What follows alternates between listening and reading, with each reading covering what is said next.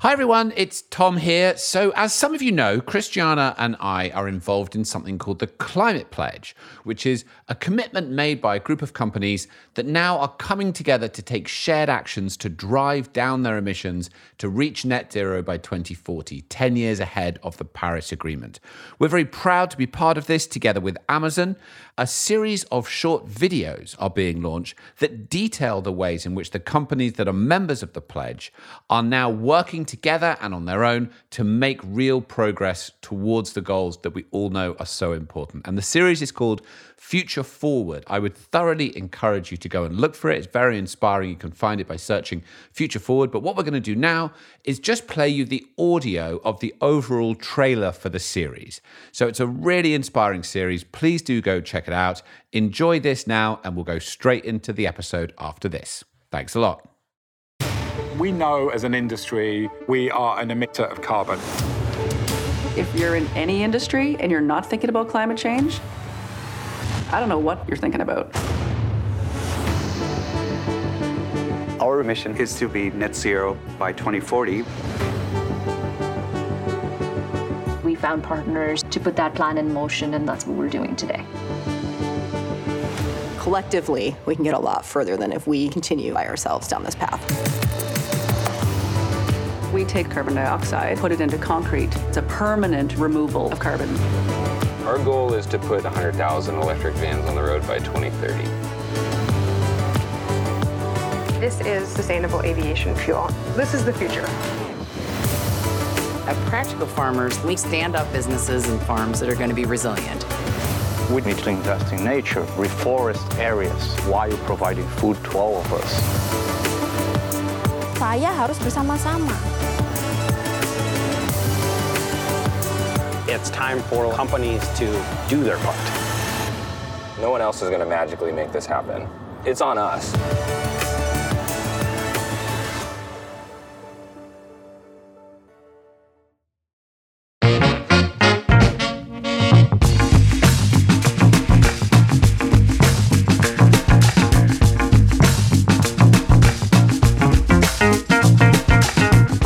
Welcome to Outrage and Optimism. I'm Tom Rivett-Carnac. I'm Christiana Figueres. And I'm Paul Dickinson. This week, we finish up the Momentum Perfection conversation. We talk about the alarming report from the IPCC. We speak to the legendary Pete Betts. And we have music from Aisha Badru. Thanks for being here.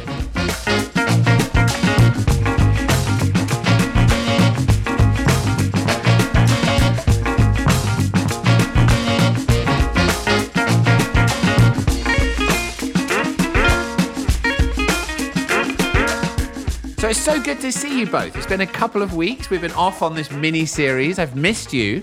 And I thought we might just start by just touching on some of those issues that came up. It's been a really fun journey, and we've had amazing comments actually come back. It seems to have sparked debate with a lot of feeling on both sides, which is probably a good thing. Yeah, for sure.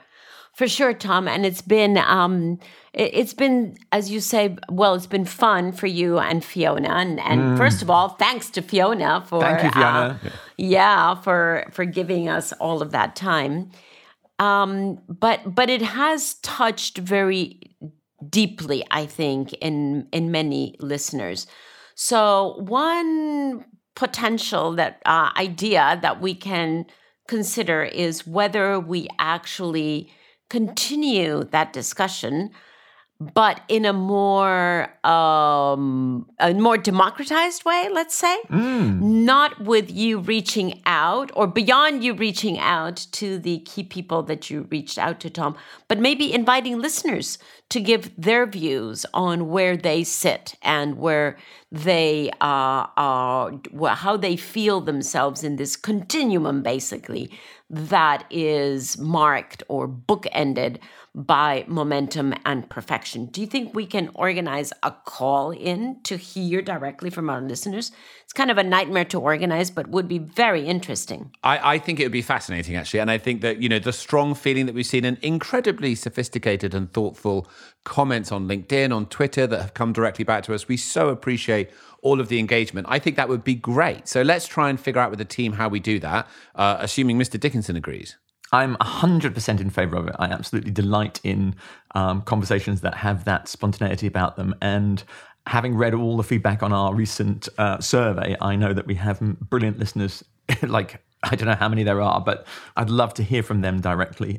So yeah, super idea. And Tom, big congratulations to you and the whole team for putting together an amazing series with such great insights. And reflecting upon the importance of what you were doing, I went, of course, back to my favourite book, which was Churchill's book about the Second World War. And this is what he said. He said, "We are so few, the cause so great, that we cannot afford to weaken each other in any way." And I felt that was the heart of what you quite brilliantly brought forward. So thank you. Thank you, Paul. That's lovely. And just a nice summary. Let's call him and have him say that to us. Have him on the podcast, exactly. The other one I had, which someone sent to me, and then I replied to LinkedIn, which I thought was great, was they said, what you're talking about here is what Lincoln described before he passed the Emancipation Proclamation. And he said, momentum and perfection, he described the fact that if you want to get somewhere, you need a compass and a map. And the compass tells you true north. That's like your perfection sense of where you need to go. And if you don't have the compass, you get lost and you don't know which direction to go in. But if you don't have a map, which is like the momentum one foot in front of the other, then you quickly use your compass and just go straight into a bog or straight into a mountain range and you don't make progress. So it's the balance of these two things that helps you both know where to go and how to navigate in the world. So that was one of my favorite bits of feedback. Second phone call that we're going to have to make. Good old Abe, what do you think about this? Thank you for all those comments, and I would echo your thanks, particularly to Fiona and the team and all of the guests. This was fantastic. Now, shall we start looking at some of these things that have happened over the course of the last few weeks, as well as the year to come? One thing that has emerged is, of course, the IPCC's sixth assessment report concluded with the synthesis report that came out that actually boiled down everything that had been in the first three working groups to say, where are we on climate? What do we need to do, and what impacts are we facing if we don't do it? And it made for some pretty sobering reading. So who would like to kick off with a couple of comments about this? Paul will kick off. Okay, I will. The IPCC report that came out was absolutely terrifying. And I'm going to pick up on one particular example of the problem I think we face. And I'm sorry if this sounds in any way repetitious, but it is true that Fox News Media, according to their own website, say they reach 200 million people a month. Tucker Carlson has 3.47 million viewers. He made a segment on the 16th of March that was 13 minutes long, and it was very carefully designed to undermine the science of climate change. He said, if the world is indeed warming as it appears to be, that will make more arable land in places like Canada and Northern Europe. So like everything in this life, it's a mixed blessing, but you only hear the downside. These are not reports from experts, these are threats. And he then quoted the UN Secretary General and President Biden referring to Code Red for humanity. He said, in the details, they are proven wrong over time. These people hate the earth and they hate nature. Now, the key point is, with such vast outreach, to have such coordinated denial of climate change science globally on such a powerful media channel is, I think, the problem that the IPCC and the climate change community are facing. We continue to have people denying climate change. However, I checked with ChatGPT this morning, and if you tried to say that cigarettes were not dangerous, you would actually get in trouble because we have laws regarding the importance of getting cigarettes out of society. So that's my long story short is I think that we are losing the terrifying message from the scientific community in what I cannot believe I'm saying this in 2023 is coordinated propaganda for whatever reason, suggesting that it's simply not true. And until we deal with that problem, we're not going to be able to hear the scientists, I'm sorry to say. Wow. Woo! Paul Dickinson. Very interesting perspective, Paul, because I was about to say that we've actually moved beyond denial, which you have now totally proven me wrong on. Thank you for that. I was going to focus on how we have sadly moved from denial to doomism.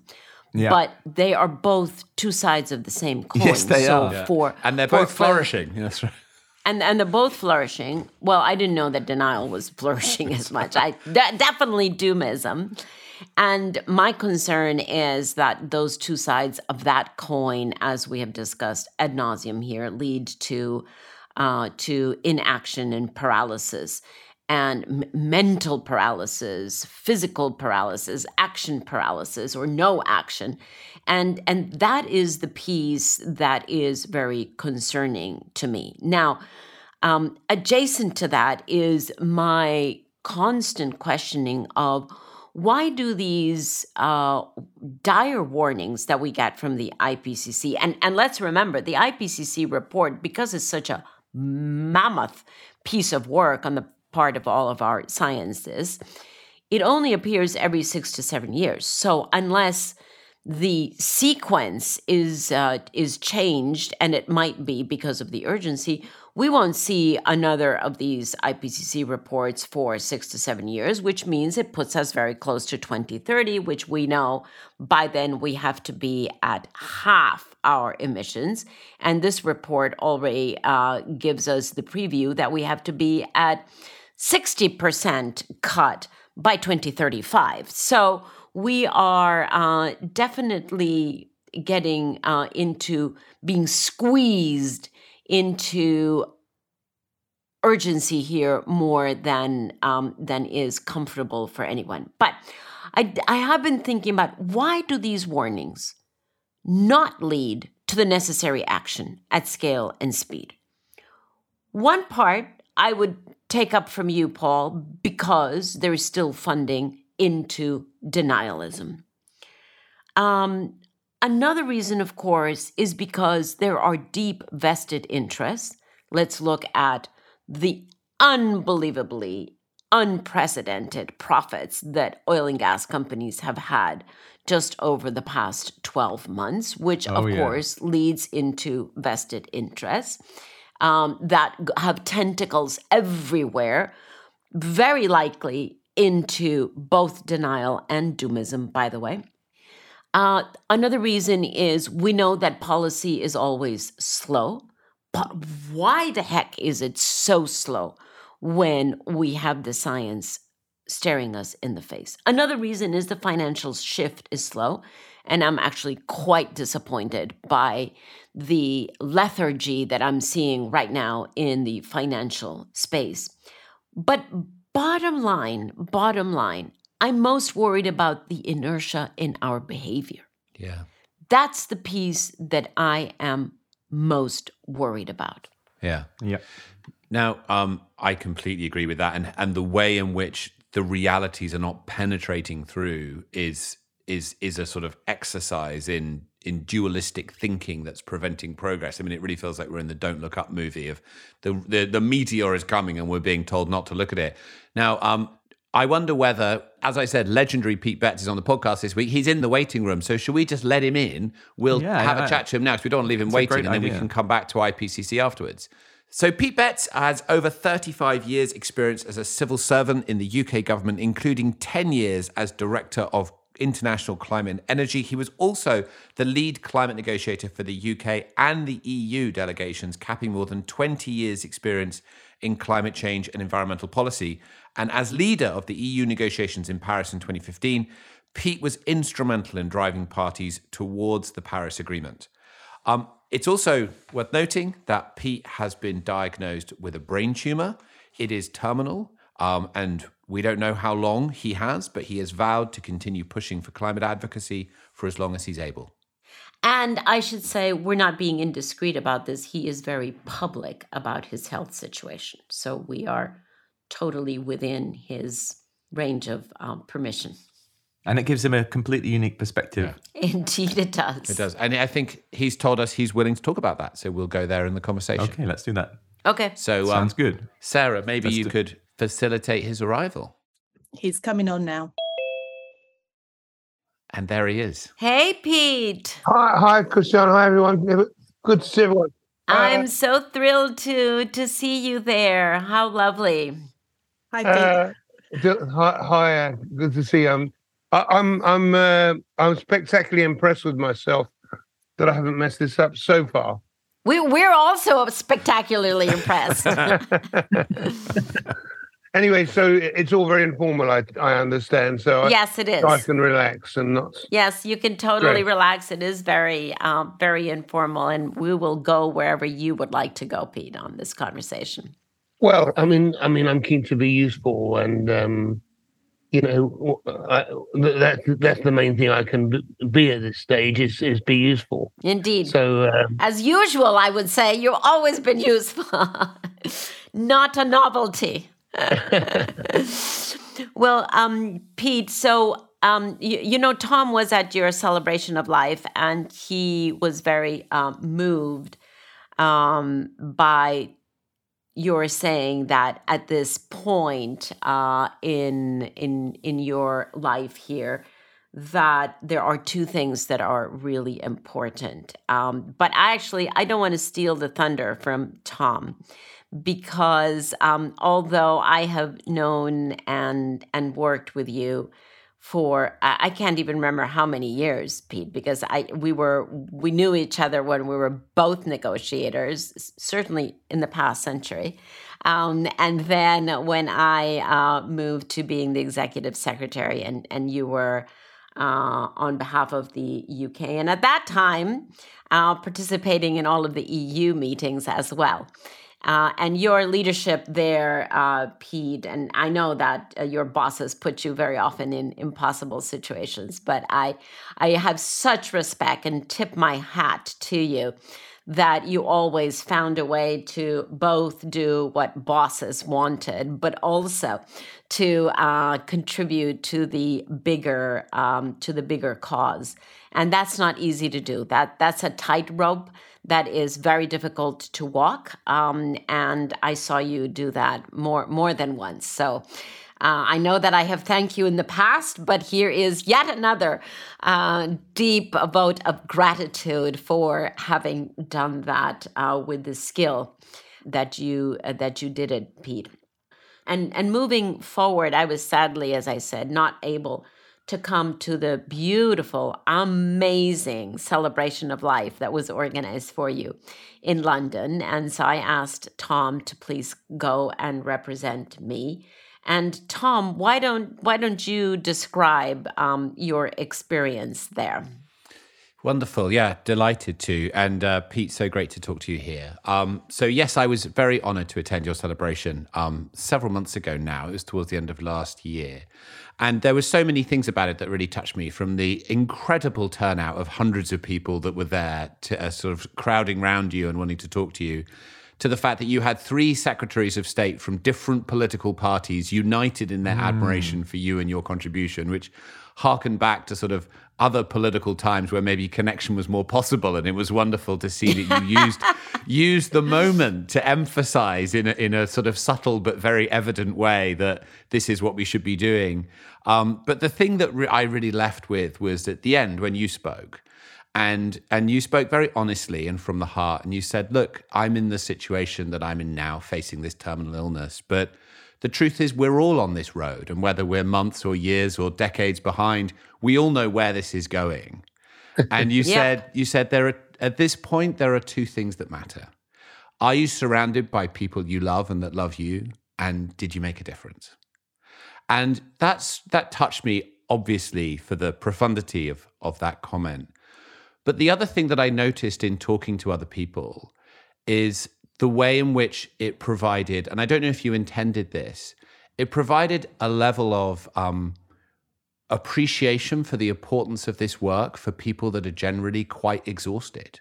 People who are working on climate change can be a bit demoralized, can be a bit exhausted about the road we've got ahead. But hearing you say, this is really what matters. When it comes down to it, did you keep trying? And was it something that you focused your life on to make a difference? So I'd love to start in the second one and come back to the first in a minute. But how now do you think about the contribution, the immense contribution that you have made to this whole field of getting the world to focus on climate?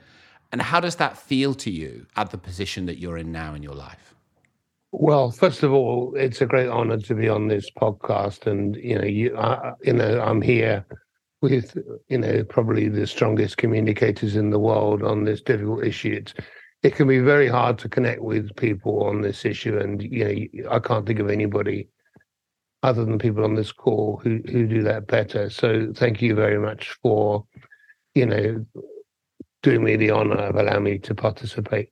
No, I guess I'm a bit of a nerd. So when I found out I was going to die, I started reading books by people who had the same message, thinking that they would be all about how they were grappling with the challenge of mortality and meaning and so on. And most of them were sort of gruesome accounts of their radio and chemotherapy, in which I had no interest whatsoever.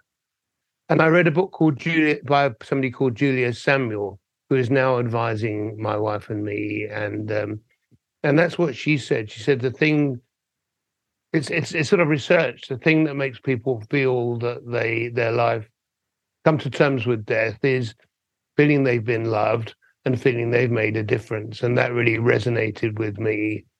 So when I look around the world, I kind of engage more with climate change emotionally than I used to. I mean, I always did, but I find I hate violence now. I'm not quite the same person was. Even cartoonish violence on the I hate it. And when I saw, say, Pakistan, what happened there and the number of people affected, it was really moving, and I really fear for the future. And the latest census report is, in some ways it's not that surprising. It does, it simply reconfirms what we already knew, that it's unequivocal what's happening and why it's happening. But I thought one of the things that struck me was, that at any given level of temperature increase, the impacts are looking worse than they were in AR5. And I think we're seeing that around the world. And if you assert that too sweepingly, then you get the skeptics saying, trying to suggest you're overstating the science. But, that is what this incredibly well-researched piece of work says. And just the what we've seen in the last couple of years is just shocking. And I don't know how to find a way to present that in my book for what it's worth in a way that will resonate with people. One thing I have been trying to do is just collect the records, collect the broken records on rainfall, on drought, on frequency of storms, and just set them out in a neutral way. Because and actually you can already see that from the list I just did from Googling that it's done. It's sort of the evidence just jumps out. So I people who are engaged in this struggle shouldn't feel demoralized, because actually so many things have got better. The transition and how you get there is so much clearer than it was when you and I were doing this 2 decades ago, Christiana. But it's also true that geopolitics look terrible. And I suppose I hope that if we can't have cooperation, we can kind of have a race to the top between the superpowers as they seek to show their value systems are better than the other. Maybe I'm clutching at straws, but yeah, maybe I'm never as positive as you, Christian. I'm always a bit half empty. I can't. Yes, which is why you're so helpful, because you bring the other side. But Pete, my good friend Pete Betts said in that beautiful celebration, he said, we have to know that we made a difference. So now, because you and I have been at this for more decades than we can possibly remember, what is your answer to that question? Have we made a difference? Yes, I think we have. I mean, you've only got, I go to the numbers. I mean, you look at where we were heading pre-Copenhagen and where we were heading after Paris and where we're heading after Glasgow and Sharm, and it's nothing like good enough, but it's much better than it was. If you look at the numbers of the costs of key technologies they're just much lower than they were. There is a development path for developing countries in particular, where they can become more prosperous and give their people all the things that they want to, quite rightly, and that we take for granted. There is a development path, but there are barriers on that development path, and we've got to help developing countries overcome those barriers. And we're not doing enough on that at the moment. But yes, we have made a difference. And if I feel I made a personal difference, it was, and I think you did this, better than anyone probably. It's just listening to people and building consensus. Which we did in Cartagena, the Cartagena dialogue. I think that was a unique piece of diplomacy.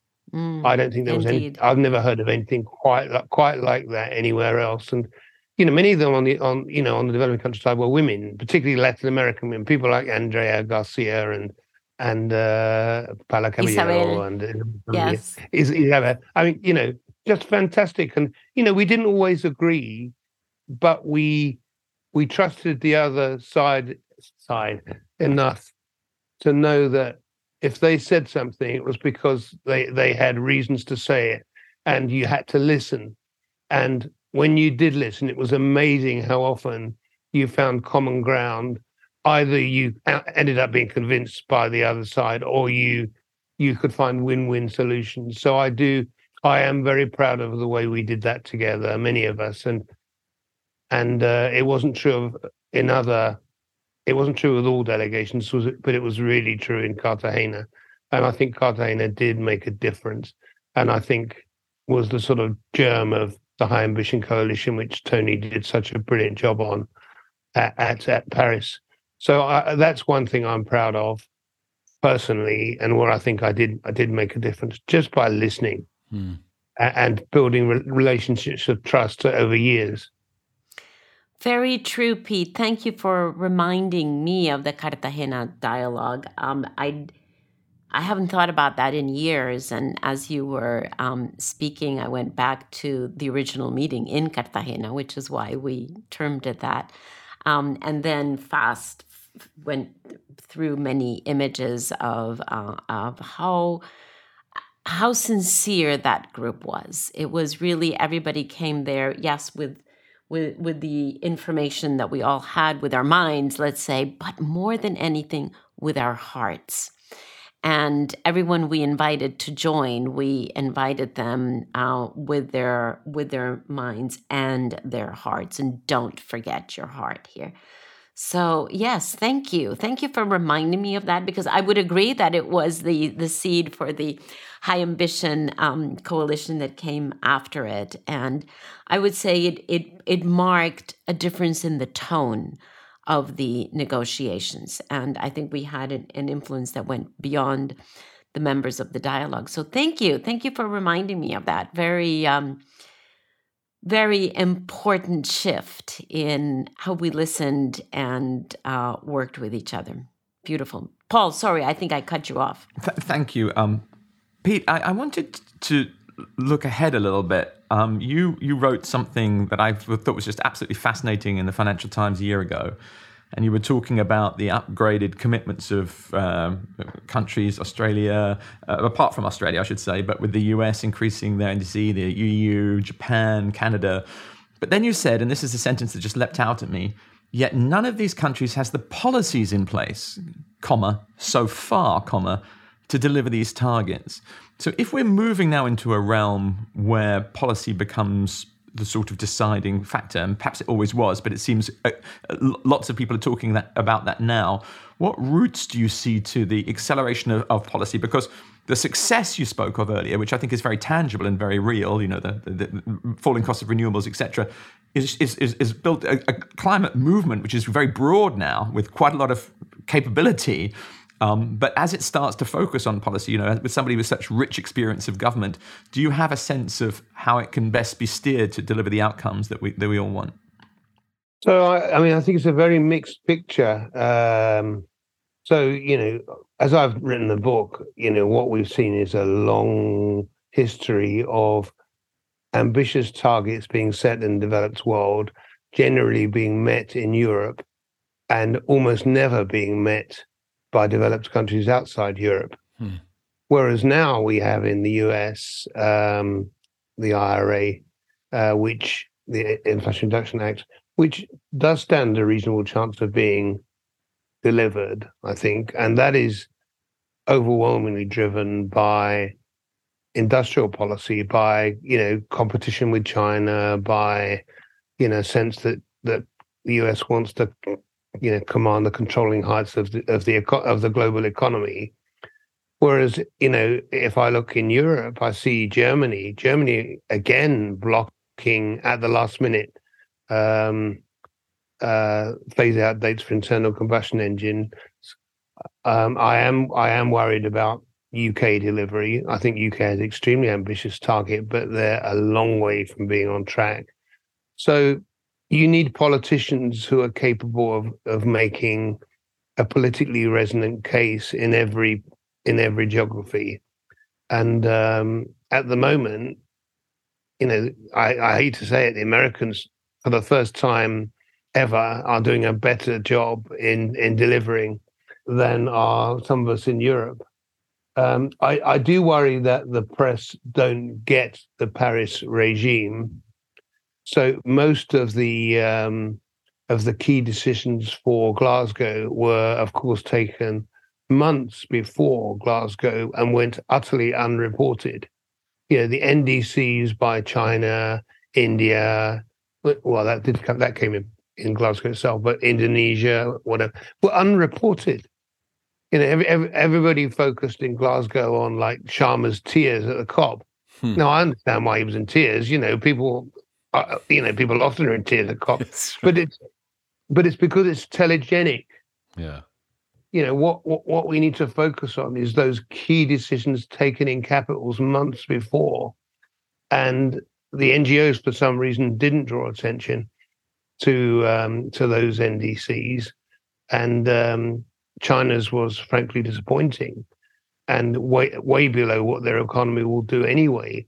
And I'm not picking out China. We need to work with China, but the sheer numbers of China's emissions, bigger than the developed world, mean that their decisions matter more than anybody else's. And I don't think the China experts I talk to tell me that the system feels under no pressure at the moment to tighten, to go for earlier dates for steel emissions or cement emissions, and we have to be prepared to talk about them and not sort of back off because it's politically incorrect to pick on a developing country.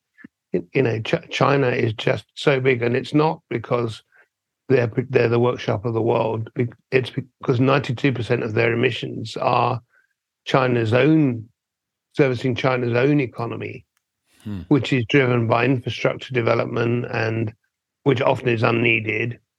That's their economic model, and somehow, amidst everything else that's gone on, we have to hope that the Chinese leadership will adjust their development model too. It's a brilliant point. It's a brilliant point about how the agenda evolves. Thank you for that. I think that you're spot on with the help. The media not directing people to where the attention is required. Pete, I know Christiana wants to come in, but just one more question about your deep experience in diplomacy and the art of the possible in international negotiations. As you sort of look at what's been done and what's left to do, are there any things that you feel like you would have liked to have moved forward that have not taken the momentum that you would have wanted them to see, that you'd still like to see happen? Yeah, adaptation and loss and damage. I just don't think it's had the intellectual input that it deserves, let alone the money and the action. And it's very clear that we're going to face massive impacts in many parts of the world. The population of Africa is going to be 2.5 billion by the middle of the century. Wow. And you think of the stresses that are going to come on that continent, given what's already there, and it's just not getting the attention it deserves. I'm pleased that loss and damage featured in both Glasgow and Sharm el-Sheikh, but I've not seen a coherent account of what it actually means. What are we actually going to do to help countries, adjust and compensate for their damage they have suffered and will suffer. So that is an issue that I didn't understand enough and still don't, and I'm trying to educate myself in this book. I mean, the book is fun. I'm learning an awful lot, but that is a massive, massive challenge for all of us. Well, Pete, I totally agree with you. I think the list is a very long list of what we still have not done and wish that we could accelerate forward. I would agree with your priority of that list. And the very painful piece of that, of the inattention or inaction on loss and damage, is that it is so linked to the lack of speed and scale on mitigation, right? The longer we delay the cutting of emissions, the deeper we're going to have to go into loss and damage. And that's not just math. That is human misery. If it were just math, it would be, a different issue, but that's human misery. So I totally agree with you on that priority. But Pete, you keep on talking about a book.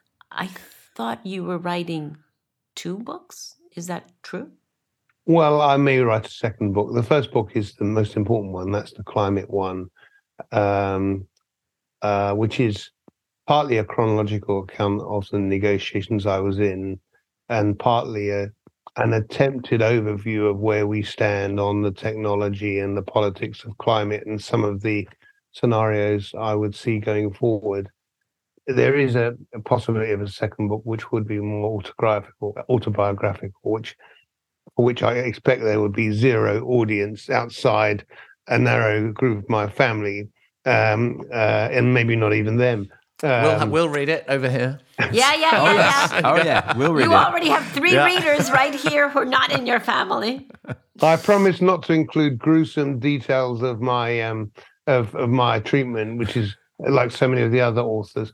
And by the way, I was shocked by how many of the authors were kind of left of centre politicians in the UK, and I was shocked by how quickly they moved to private medical treatment rather than relying on the National Health Service, because I've become even stronger proponent of National Health Service, which we have in the UK, which is good on you. Good on you. That's a beautiful endorsement of our national treasure. Thank you. That is a beautiful endorsement.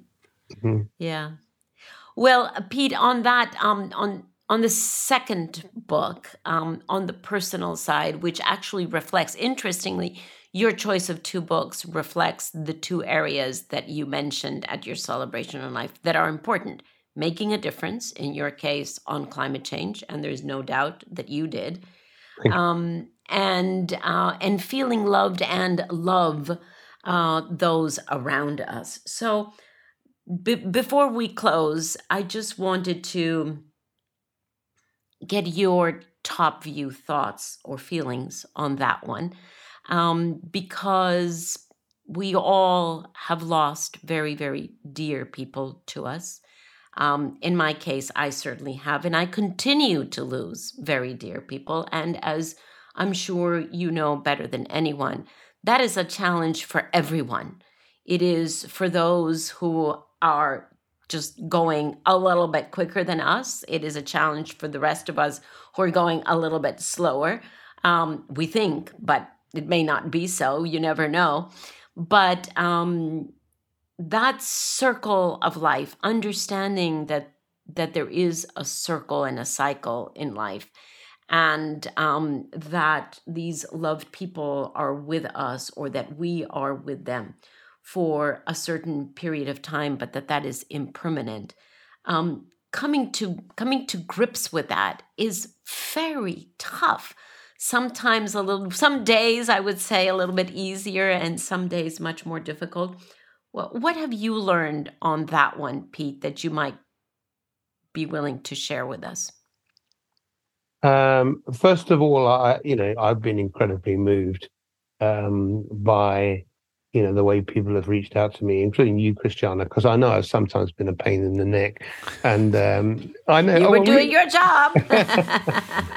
So I really appreciate this. I particularly appreciate team members. I mean, I've had incredible, messages. I mean, I've had young men, in their 20s and 30s telling me they love me, which I would have been like embarrassed. Now I love it and I respond in kind. No, I think all anyone can do, because like you said, it's going to happen to all of us. It's the human condition, is carpe diem. We all live as if we're going to live forever. Sometimes we all see life as something to be endured, to be got through. I never use the expression, I'm looking forward to doing X anymore. No, I'm going to enjoy every day and every moment before I do X. So that's what I would... what an interesting insight. Yes. Thank you for calling us on that one. No. So many people have told me that, that my notes, and I hope so, because sometimes I'm embarrassed that I write these very self-revealing notes, but most people, I hope it helps their journey a bit and help them to think about how they value what they have, the people they have, and to be reminded that we all have to, we're all mortal, and so we have to enjoy every second of every day, and that's what I try to do. Maybe the book you think you're going to write is already being written as the collation of all of those notes, Pete. Maybe. And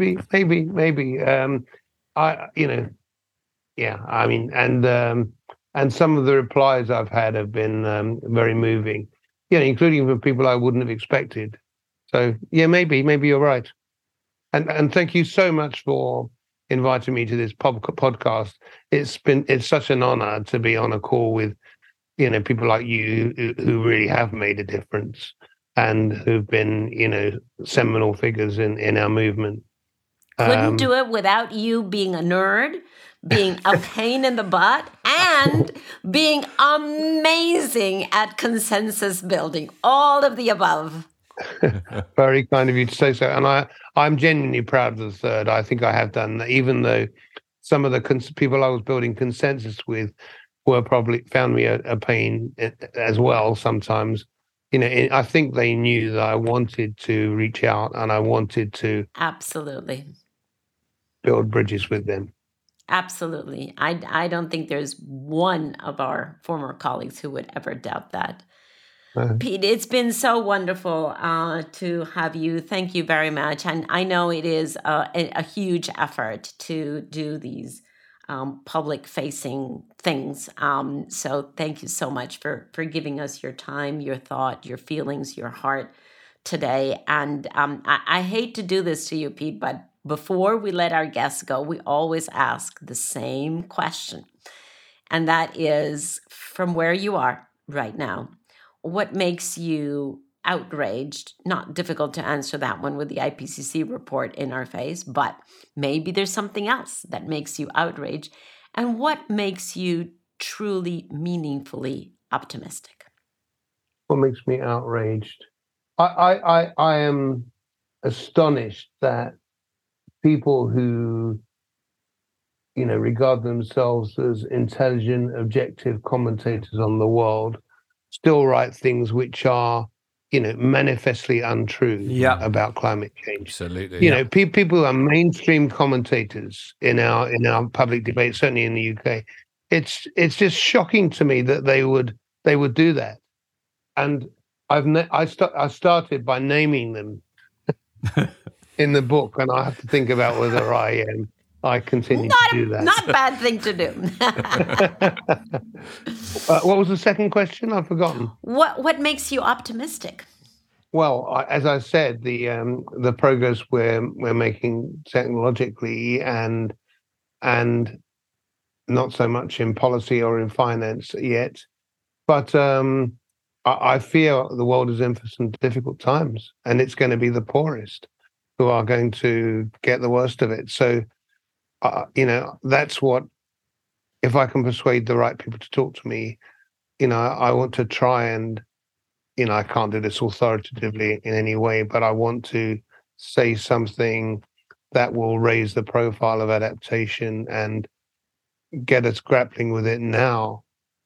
And if we're going to have 2.5 billion people in Africa, how I don't begin to know when how we build the conditions where as many as possible of those people can live decent, full, complete lives. Dignified lives. Dignified lives. Yes. Yeah. So that's slightly not answering the question by giving a half-empty answer but that is unavoidable now. Yes. Because of what we haven't done. But being optimistic about technology potentially leading a process of political and finance to mitigate those problems. Yes, I am. But I mean, I read Bill Gates's book and it's too technology focused. Mm-hmm. It's not just about technology. It's about overcoming the barriers. So I was reading about the project in South Africa to help them make the transition to renewables, and which sounds great. But then I found out that, the coal miners all have like unionized jobs with pensions and, proper salaries. Whereas a lot of the jobs in renewables are 0 hours contracts. That's the barrier. Yeah.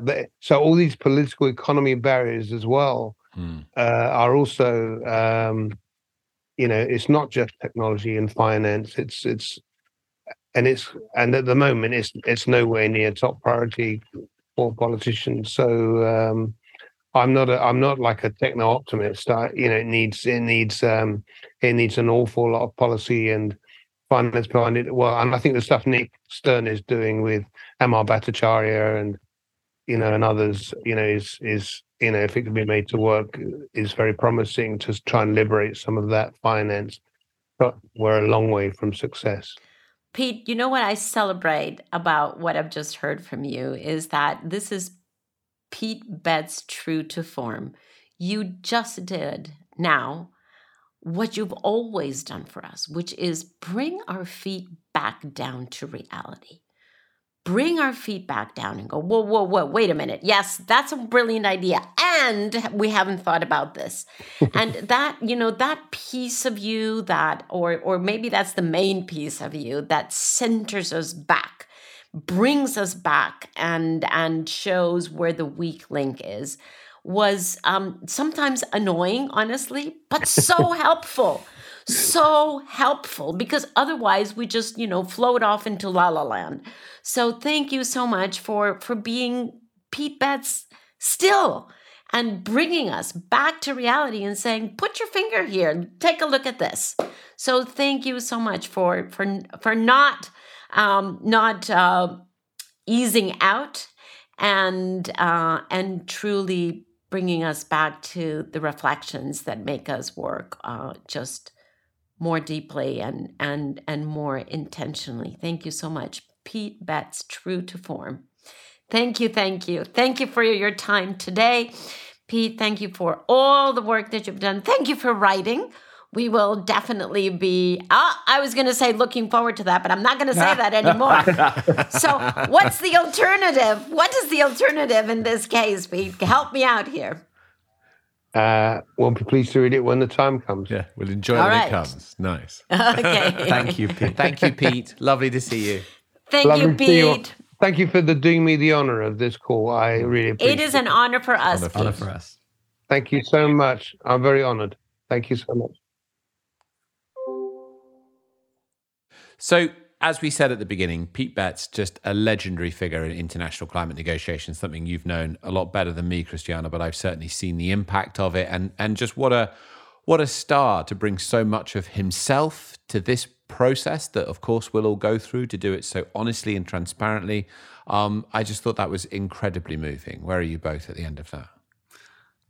I think the dignity and the impressive, unemotional, light-hearted realism which I think is the underpinning, the foundation of real care. He really cares about the victims of climate change, who that we all are in different regards. But his empathy and the way he calls out for us to recognize our duty towards the most vulnerable is very striking, very powerful. So I was very moved by just, being in the presence of a big heart and a big brain that are connected.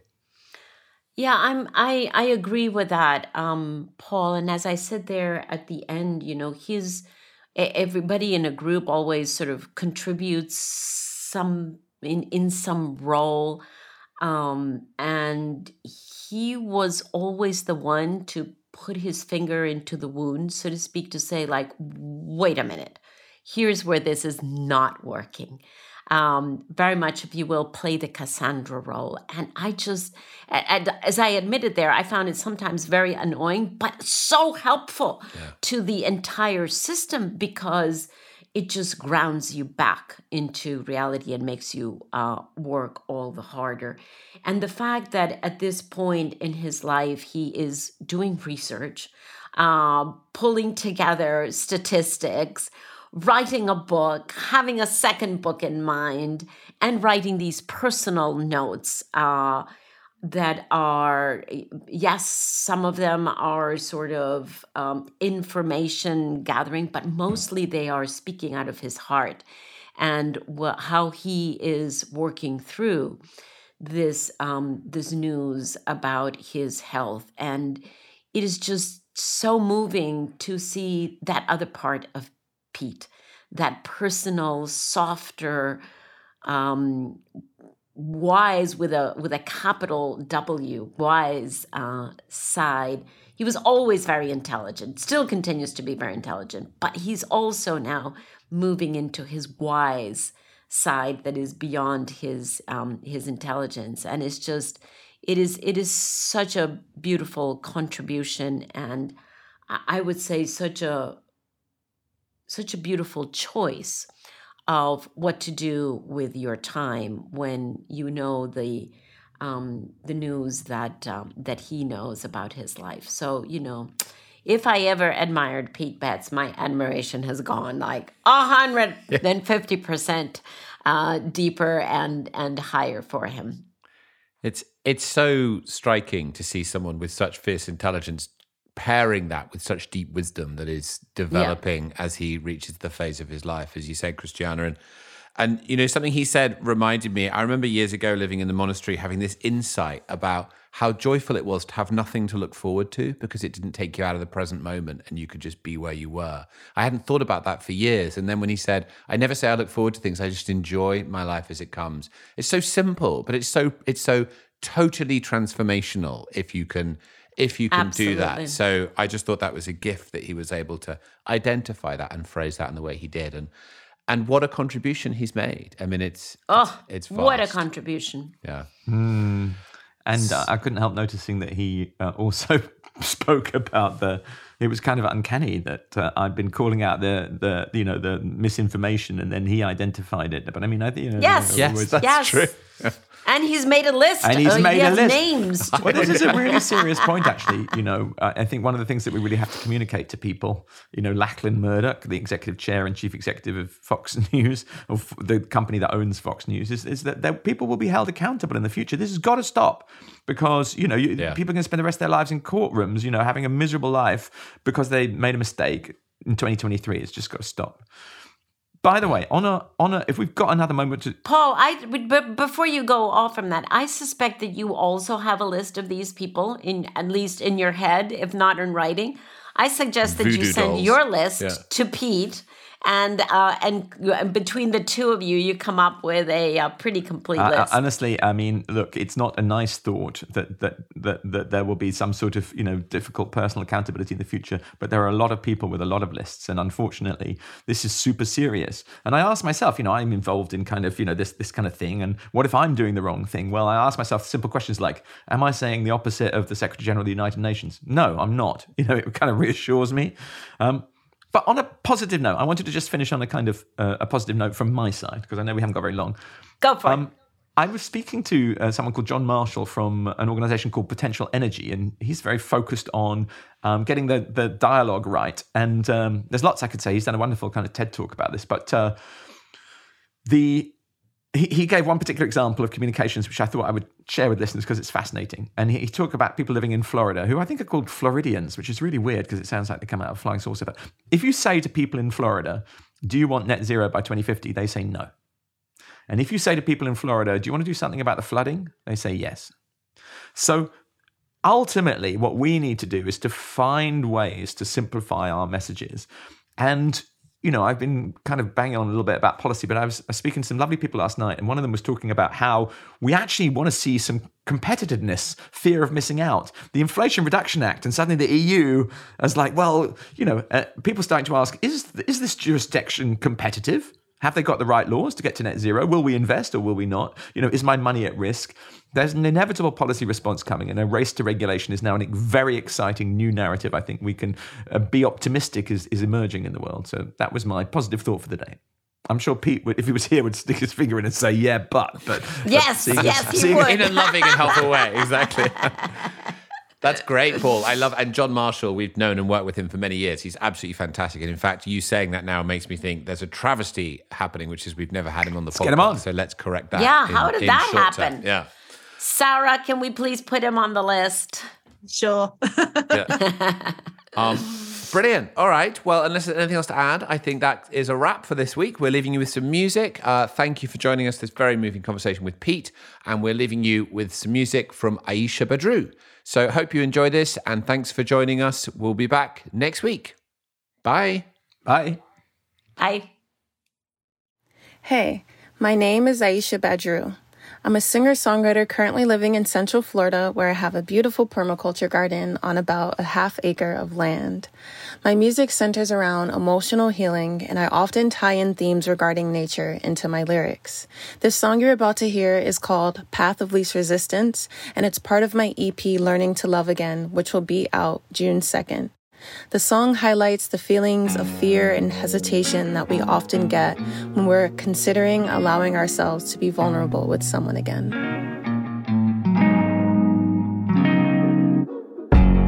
I've been up all night, trying to fight my dreams.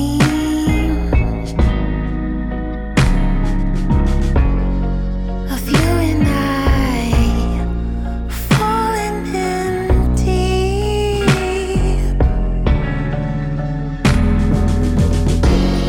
Should I keep you at a distance?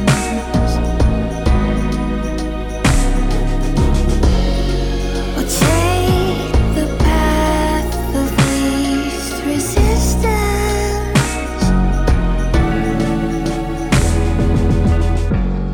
Running around all day, trying to stay busy.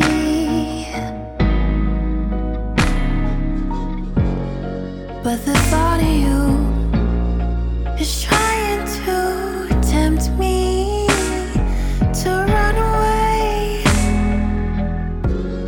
Forget all the pain and all the days when I wish they'd try, I wish they'd call, I wish they'd stay. Will it be a change or just more of the same?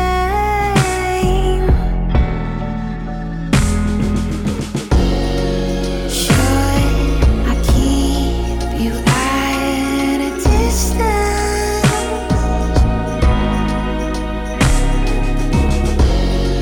Or take the path of least resistance?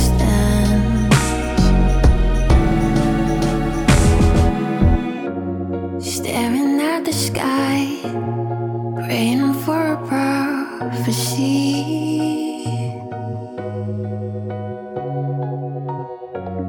Do I turn away or fall down to my knees?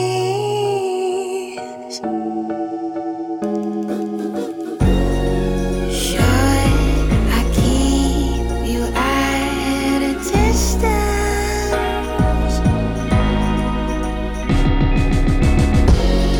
Or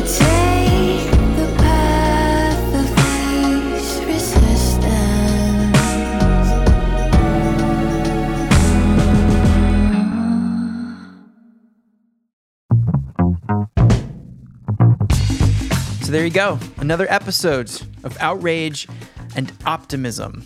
I'm Clay, producer of this podcast. And hey, I'm back after a couple of weeks away. I've missed you. Aisha Badru is our artist of the week with her song Path of Least Resistance. Thank you so much, Aisha, for letting us spin this new track for our listeners. We're very much looking forward to the new EP when it comes out. A message to our listeners. Just like social media, you can follow artists on Apple Music and on Spotify, and you can get notified when there's a new release. Say maybe an artist you heard on a podcast is coming out with a new EP. Please go check the show notes for links to Aisha's Spotify and Apple Music, as well as her social media accounts. Thank you, Aisha. Now, did you have headphones on or like nice speakers for that song? Because there's some great bass in that song that you're not going to get while you're just, holding up your phone speaker up to your ear. Yes, I see you doing that right now. Please stop. Get some headphones. Thanks to our guest this week, Pete Betts. It was such a pleasure to have Pete on and reflect about surrounding yourself with those you love and making a difference. I was talking with a few members of our team. It was a really beautiful conversation, and we were so thrilled to have him on. Thank you, Pete, for that, and thank you for all the amazing work that you're continuing to do in the movement. We've put Pete's LinkedIn account in the show notes below. I'm sure he would love to hear if you heard him on the show today and enjoyed it. You can send him a message. At the beginning of the episode, we had a promo for Future Forward. It's a 6-part series coming from the Climate Pledge team. Those 6 parts are things like the future of water, the future of building, the future of farming. 5 different directors across the 6 different films, and these 6 films are coming to Amazon Prime and the Climate Pledge website on Tuesday, April 4th, so mark your calendars. Tom said to Google it, but I'll do you one better. We've got a link in the show notes that will take you to a website, Climate Pledge website, detailing the series, and there's a link to host a screening of the film, or films if you wish. Maybe host a Q&A with one of the filmmakers. Might be a cool opportunity to get some climate action going on in your community or your place of work. Check that out. It's in the show notes. Just spoiler alert, everything's in the show notes. All right, a couple more things before you go. If you've been with us the last 2 weeks, you'll know that we just wrapped our 2-part series on momentum versus perfection. Thank you again for all the incredible feedback. It's been amazing to see how these episodes have done. And I should say, these episodes are trending towards being our most popular episodes since we've launched this podcast 4 years ago. And of course, none of that really matters unless there's impact, which your direct feedback and engagement online with us has really moved the conversation forward. And so in response, as Christiana suggested, we're going to be doing a live follow-up episode where we'll record it live online and you can join us and ask a question. We'll be announcing details in the weeks to come, but the best way that you can make sure that you hear about the live event coming up so you can be there and you can hear it later is to sign up for our newsletter. Follow us on social media at Outrage and Optimism, and hit subscribe or follow on this podcast. You don't want to miss it. It's going to be great to have you there. Oh, and if you're like, momentum versus perfection, what are you talking about? Go back and check out the last 2 previous episodes in our feed. Tom and Fiona, who you'll meet in the episode, explore 2 different theories of change within the climate movement and ask if and how they can coexist to drive the level of scale and action needed. And there's some great music throughout the series. I'm just saying. Okay, that is everything from me. Thank you again, Aisha. Thank you, Pete. It's great to be back. We'll see you next week.